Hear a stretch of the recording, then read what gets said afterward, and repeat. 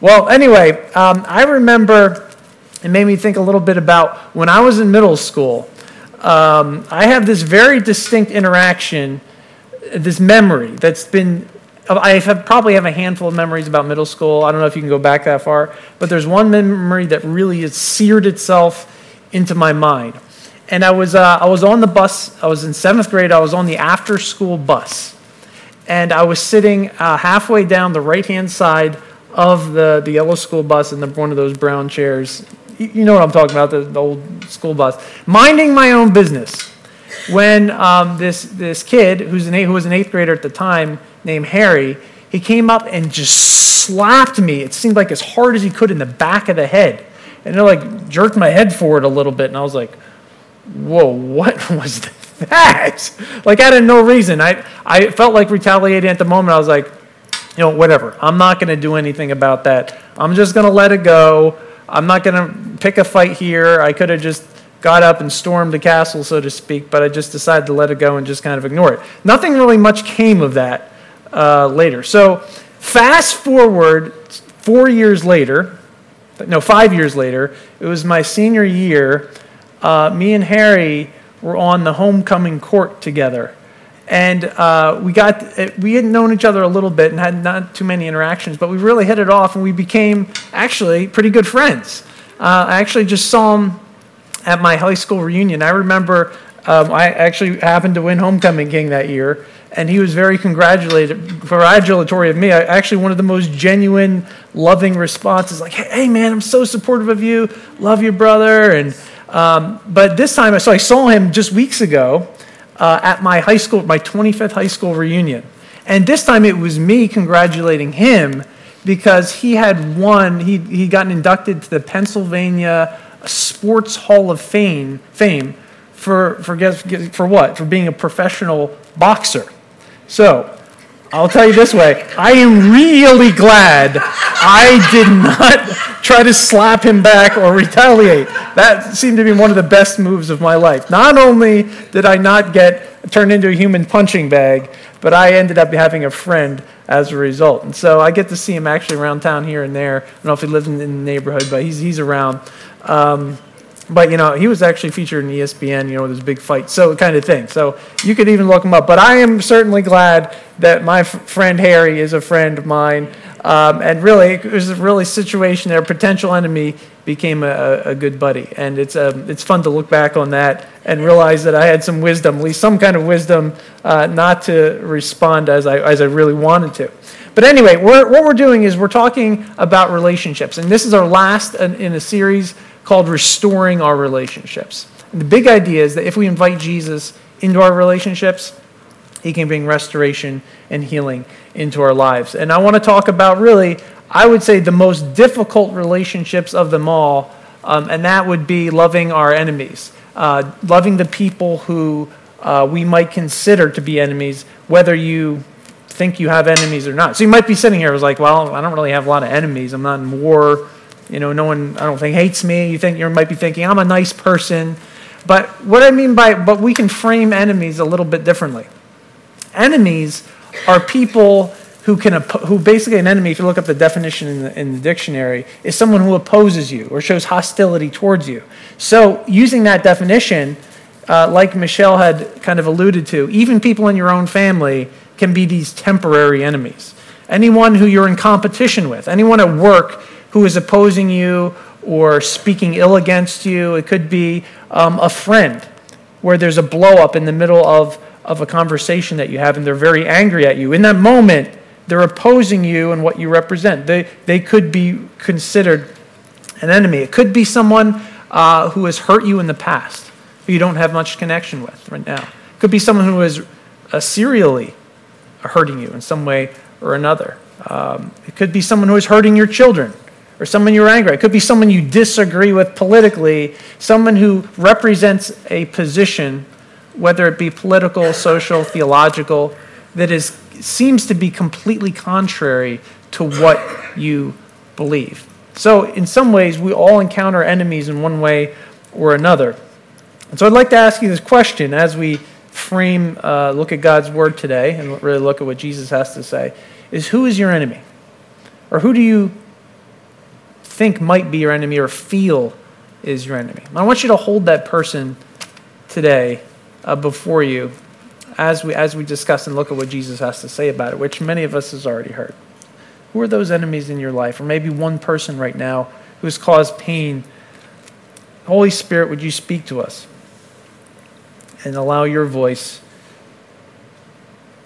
to just permeate and break through all the other voices and feelings that we all of us so often have. Amen.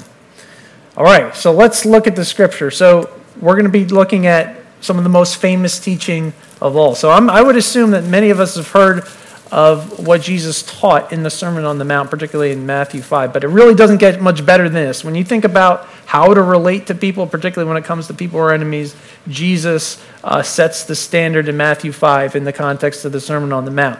All right, so let's read what he says here. Starting in verse 43, he says, "You've heard that it was said, 'Love your neighbor and hate your enemy.' But I tell you, love your enemies and pray for those who persecute you, that you may be children of your Father in heaven. He causes his sun to rise on the evil and the good, and he sends his rain on the righteous and unrighteous. If you love only those who love you, what reward will you get? Are not even the tax collectors doing that? And if you greet only your own people, what are you doing more than others? Don't even the pagans do that? Be perfect, therefore, as your heavenly Father is perfect." Okay, so Jesus is speaking into a context that where the dominating thought of the day was, if someone was not my neighbor, if someone was not my family member, if someone was not part of the Jewish community of Israel, then I had no obligation whatsoever to help them, to think of them, or to consider them, and particularly to love them. That would be outrageous. And the people of the day, the leaders, the Pharisees, had added to the law this idea of hating your enemy. Just like Jesus said, you have heard that it said, hate your enemy. That was added by the teachers of the law at the time. So it was a dominating thought. It's the way people lived. They hated their enemies, and they certainly had a lot of enemies. They were living in enemy-occupied territory. So the Roman Empire had been dominating and oppressing them for years, and they were living under that rule. So they knew exactly what Jesus was talking about here. But what Jesus wanted to do was he wanted to clarify the implications for what it was to live differently, to live a life that is different in the kingdom of God, and that his disciples were going to be distinctly different from everyone else, from all of the pagan nations, even from the dominating religious activity that had been happening. Followers of Jesus, people who are living in the kingdom of God, are distinctly different in the way that they love and treat other people, particularly their enemies. And he calls them out here. He says, like, even the pagans, right? So you've maybe seen the mafia movies, maybe your Godfather. You know, the mafia, Godfather, those guys, they love their own. They take care of their own, don't they? You know, terrorists, the ISIS, they have great health care for their community. They take care of their community. Jesus is making the point here. Listen, the pagan, people who have no relationship with God whatsoever, they take care of their families. They take care of themselves. They take care of their own. So you, as my followers, people living in the kingdom, there's a greater standard than just loving your own people.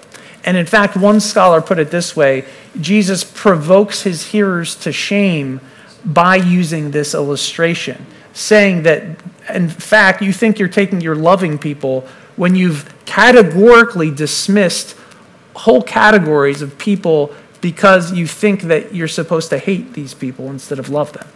And so he's giving this challenge in a new way, and we've heard this a lot of times. Love your enemy. It's one of Jesus' most famous teachings, in fact.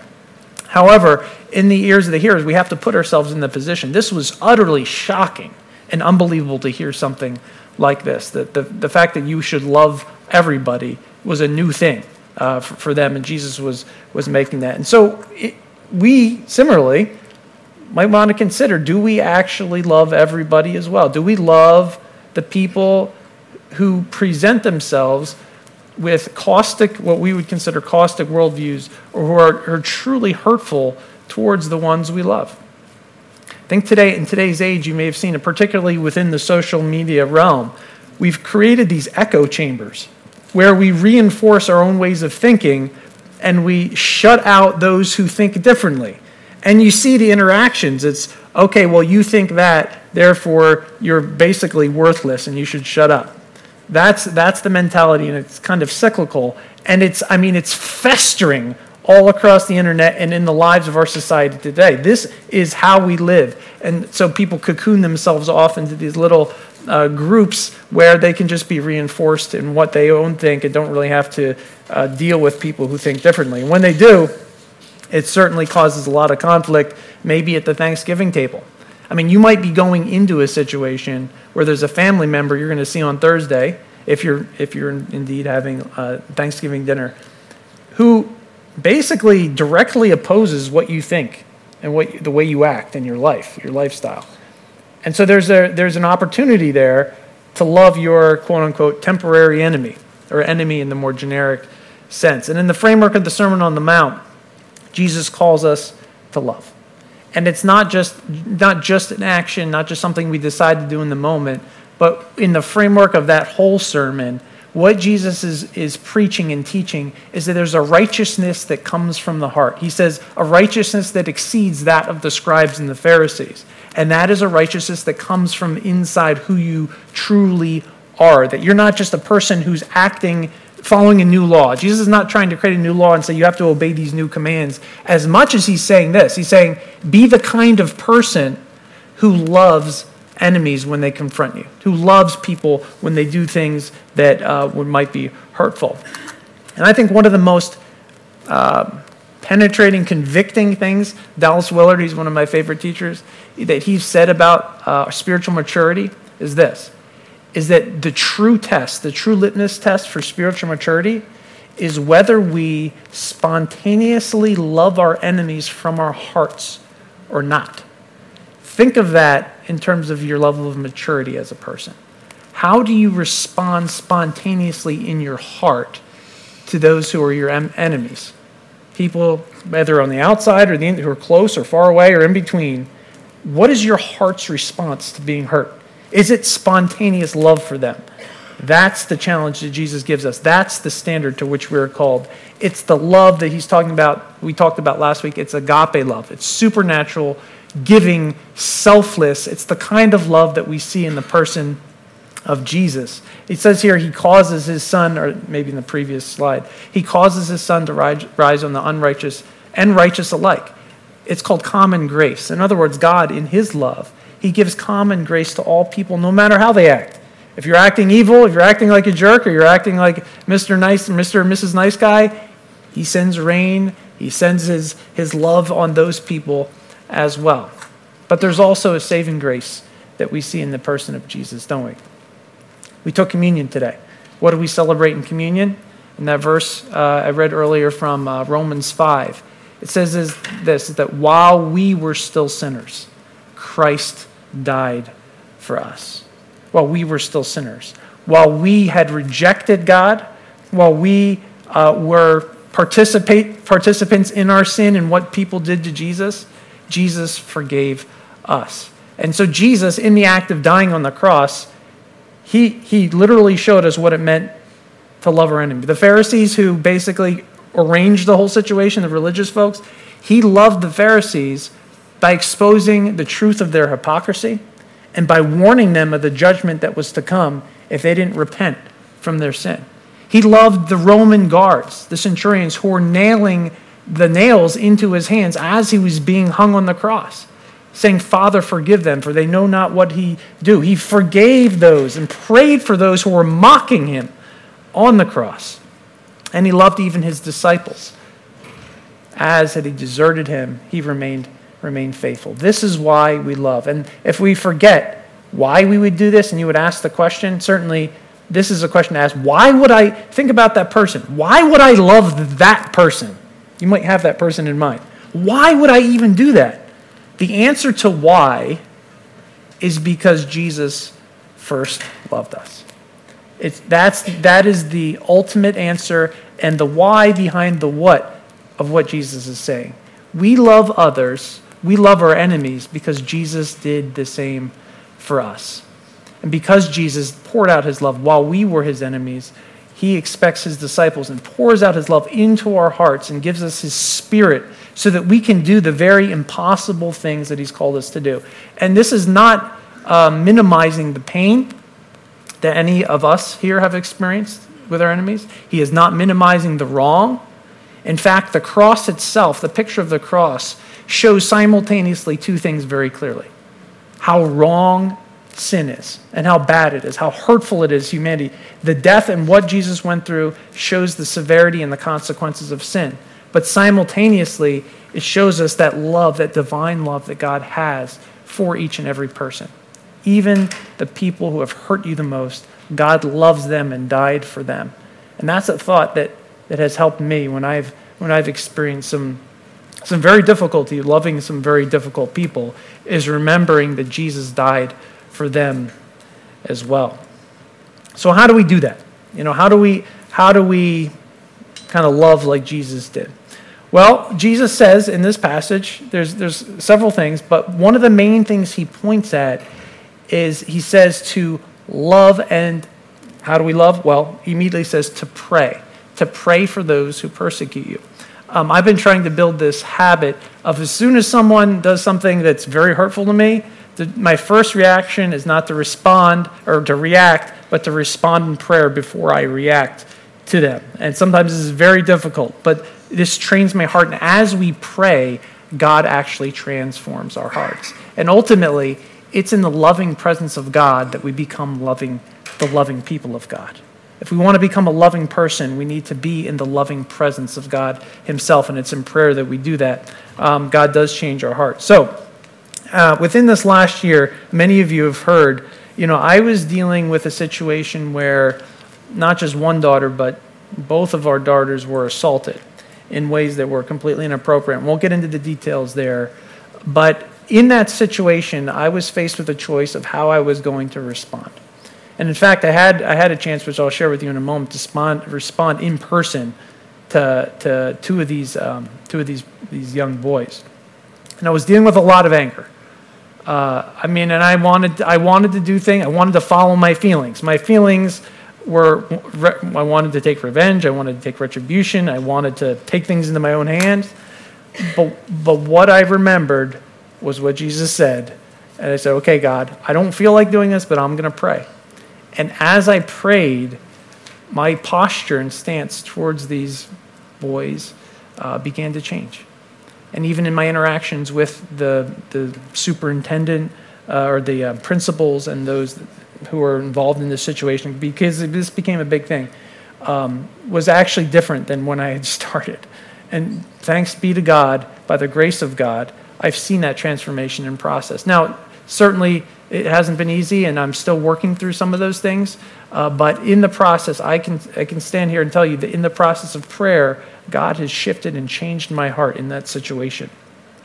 As God changes our hearts, we can actually love our enemies. And there's an important point that Jesus makes right before he talks about this. And I want to go back to one of the points I just made. But he gives several examples of what loving our enemies is like. When we love our enemies, one thing Jesus does make clear, which is not immediately apparent, but if we look into what he's actually saying, is that loving our enemies doesn't mean like saying, oh, it's okay. It's not saying that the hurt that they have caused us or that they're doing to other people is right. In fact, loving our enemies, part of what loving our enemies looks like is exposing sin for what it is. Now, I want to give you two examples that you've probably heard. And he talks about that in the verses right before this. I want to give you a couple examples. So you've heard this one about getting slapped on the right cheek. So if someone slaps you on the right cheek, turn to them the other cheek as well. So one thing you might not understand, if you're slapped on the right cheek, would someone like to come up here and get pretend slapped? I'm not going to slap you, but I just need to demonstrate something. Anyone? Ben? Oh, thanks, Ben. All right, Ben is and he knows, he trusts me, I'm not going to actually slap him. Okay, Ben, so just so we have the orientation right, can you point to your right cheek?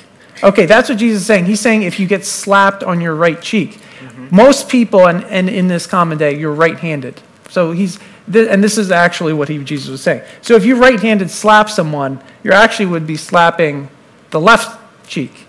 So the right cheek slap, which would be a backhanded slap, it would be a slap like this. And that slap, a right-handed slap, you can be a good non-slapped person and sit down. So Thank you. Round of applause for Ben. Don't slap me, Mel. So what Jesus was actually saying, so a right-handed to backhanded slap, do you know what that kind of slap is? I mean, you probably have seen it, but that's the way a superior or a slave master or someone who's assuming a posture of authority would slap someone who is inferior. So it was actually an abusive kind of slap that Jesus referred. So slap on the right cheek is a reference to Jesus saying what was happening there in the Roman culture, in their own culture itself, in the Jewish community, where slaves would be mistreated, where women would be slapped unnecessarily, where little children would be hit across the face. And so by turning the other cheek, it takes a whole new dimension when we understand what Jesus is saying. What you're doing is you're standing up to the person who just did that. The expected response is one of two things. Either you retaliate and attack, or you cower in fear because you're being abused. That's the expectation in that response. But if you stand and turn the other cheek, if you're turning the other cheek, what you're saying is, no, if you were to slap someone like this, that's more of the way a peer slaps a peer. That's the way someone who actually has respect but is showing frustration will retaliate against someone. And so in receiving a left-cheeked slap, what you're doing is, number one, you're surprising them with an incredibly loving and courageous response.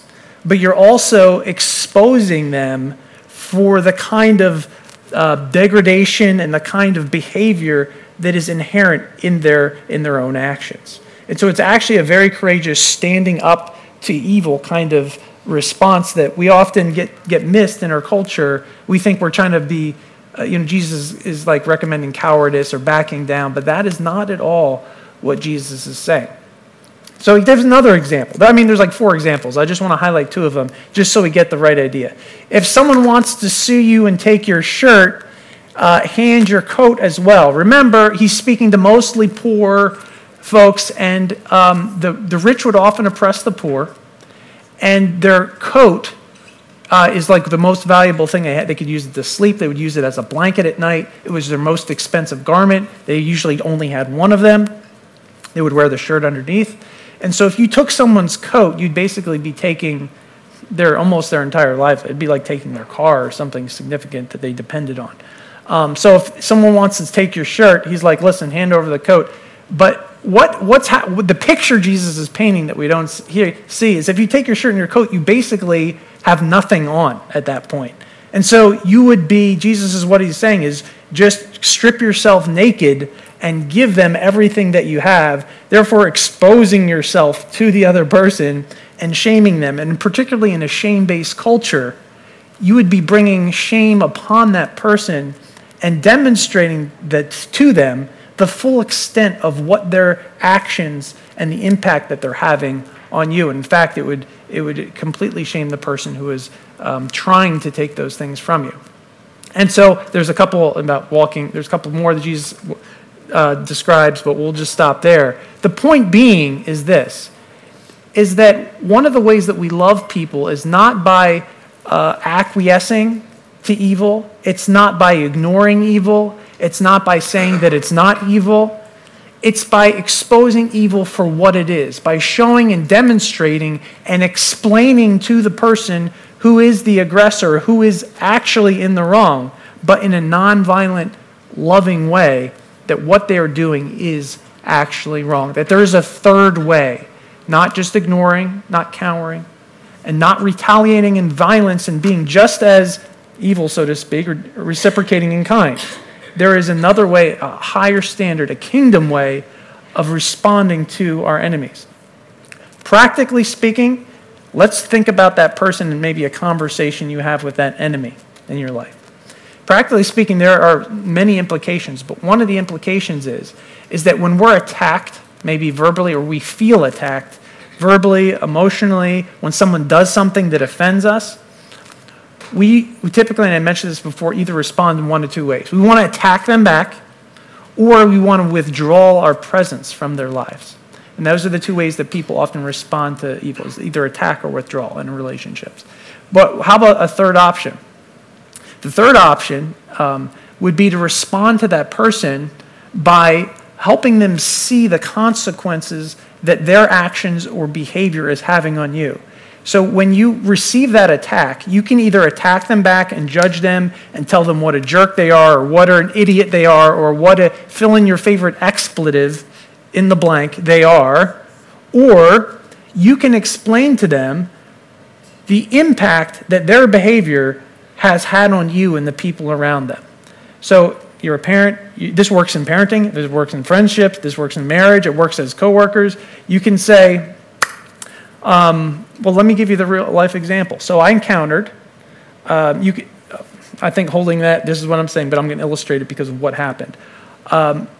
You can explain the consequences of their action to them and yet still make your point without having to retaliate. So that one of those boys who was treating my daughter inappropriately was on my front lawn. Have I said this story before? No. I don't know. Okay.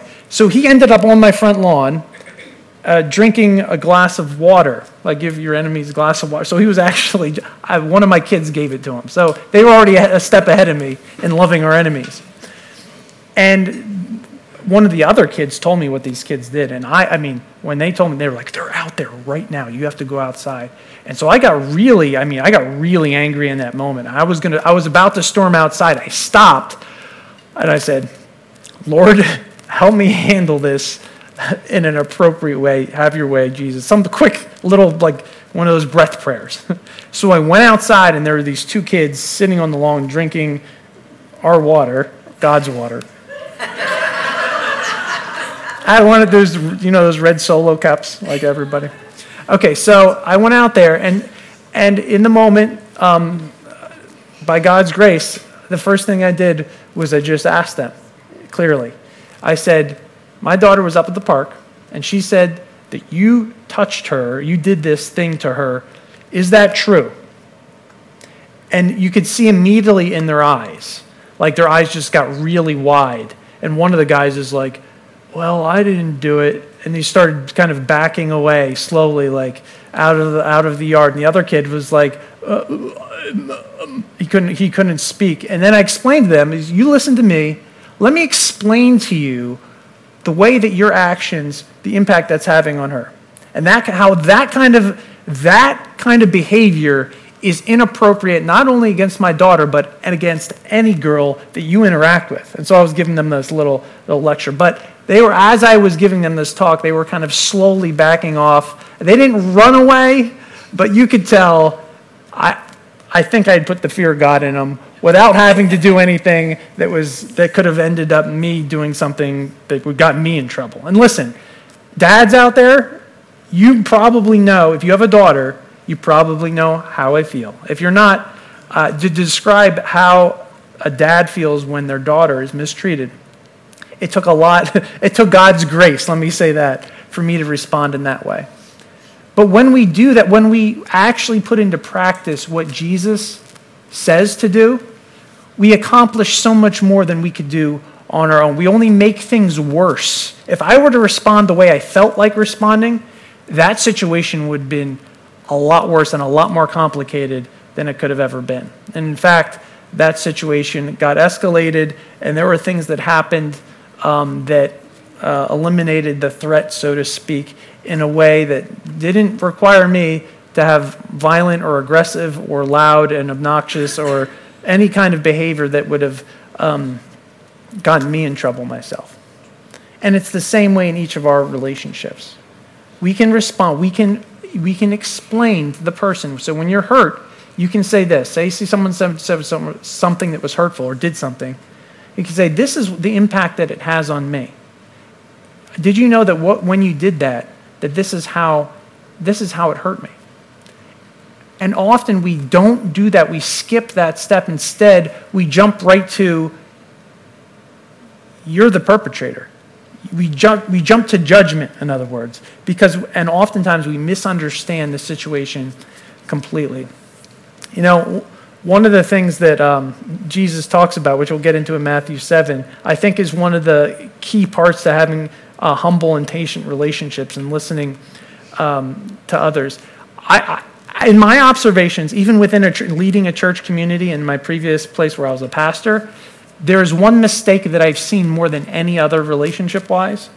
It's that the person who is offended makes assumptions about what the other person did and immediately attacks them without regard for the other person's perspective. Or what I've seen is someone comes to you or succumbs to somebody and tells them how they've been hurt by another person, and they immediately take the person's side without having considered the perspective of the other person. Again and again and again and again. I've seen that just do so much damage to relationships. If in our relationships we would just take time to listen to the quote unquote the other side, it would solve so many of the problems that we have. To ask and explain, what is your perspective on this situation? Listen, you've heard it. There's two sides to every story. In fact, there's usually more than two sides. There's usually many sides, many perspectives to every situation. I want to show you this proverb. It gets to the heart of it. Proverbs 5, or it should be Proverbs 7, 18, 17. I forgot to fix the little subtext there. But anyway, it says, "As in a lawsuit, the first to speak seems right until someone comes forward and cross-examines them."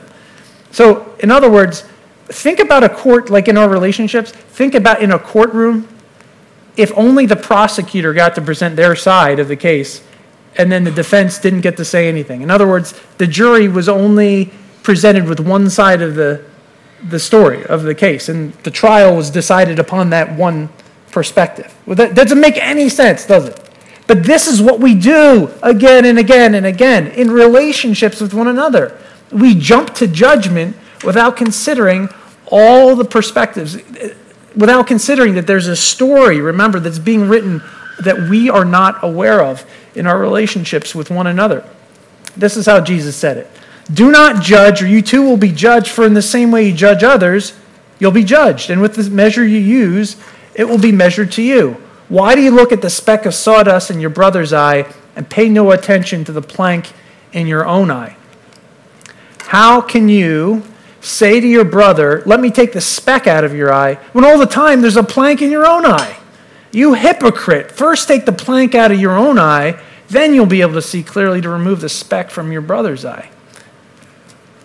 See, the plank in our eye is judgment, and judgment impedes our vision. It's assuming that we see things clearly, but we really don't. We neglect to listen, to humbly listen, and to be patient to the other person's perspective in a conflict. We neglect to consider the situation and instead put all blame on a person. Malcolm Gladwell once recommended a book. He writes about sociology called The Person and the Situation.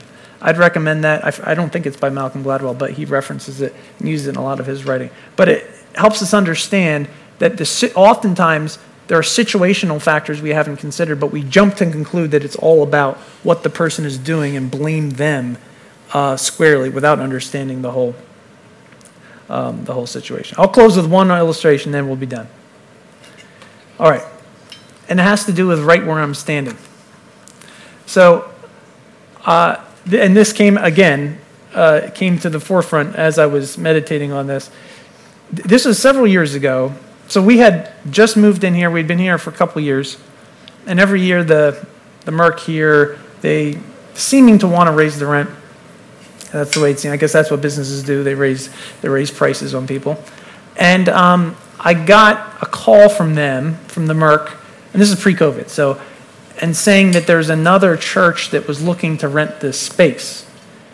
And so what they ended up doing is they ended up raising the rent for us like $1,000 a month, or presenting like $2,000, some huge jump in rent per month. And I found out that it was one of the churches that my friends had pastored. And everything, the way everything seemed, is that this other church was trying to outbid us, knowing that I had shared that we had loved this space. And they were trying to get this space instead of us, and that our rent had gone up. And in the end, they didn't get up taking it, but we ended up paying like a third amount more of the rent. So I was feeling pretty hurt at that point. I was like, what is going on here? Would my friend, this other church really do this? So instead of jumping to conclusions, and maybe I should have picked up the phone right away at this point, but we delayed it. I got together with my friend, and I said, let's call him Jerry. I call my pretend people Jerry. Jerry, here's what happened.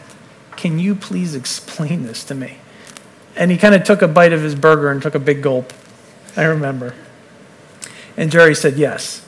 And he understood that it was like an obviously upsetting thing to me, but then he went on to explain that one of the volunteers in the church was just calling different spaces in the area to look for a space that he had no one in the church leadership had even initiated. It was a volunteer who was going around looking for spaces and looking for options for spaces, and that's what was about it.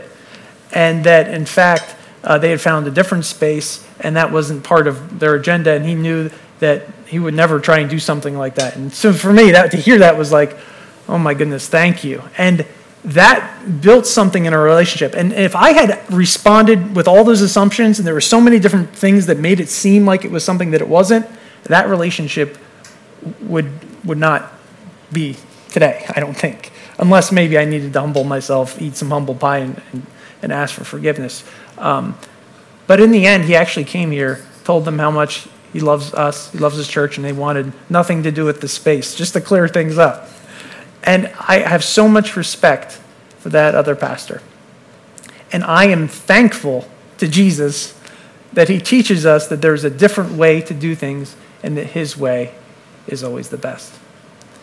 Now we're going to close up here. We're going to worship. And what I want you to do is I want you to invite, there's that person, maybe the Holy Spirit has a person on your heart. It could be a person who goes in and out of eneminess in your life. It could be a permanent enemy. It could be someone. There's a someone in each of our lives that God's calling us to love who is difficult to love. I want us to hold that person before the Lord and give you some time just to pray for them, to pray for their blessing, and ask the Lord, what are you asking me to do in response to your word today? Okay? We'll do that, and then we'll finish worshiping, and we'll give some words for prayer time.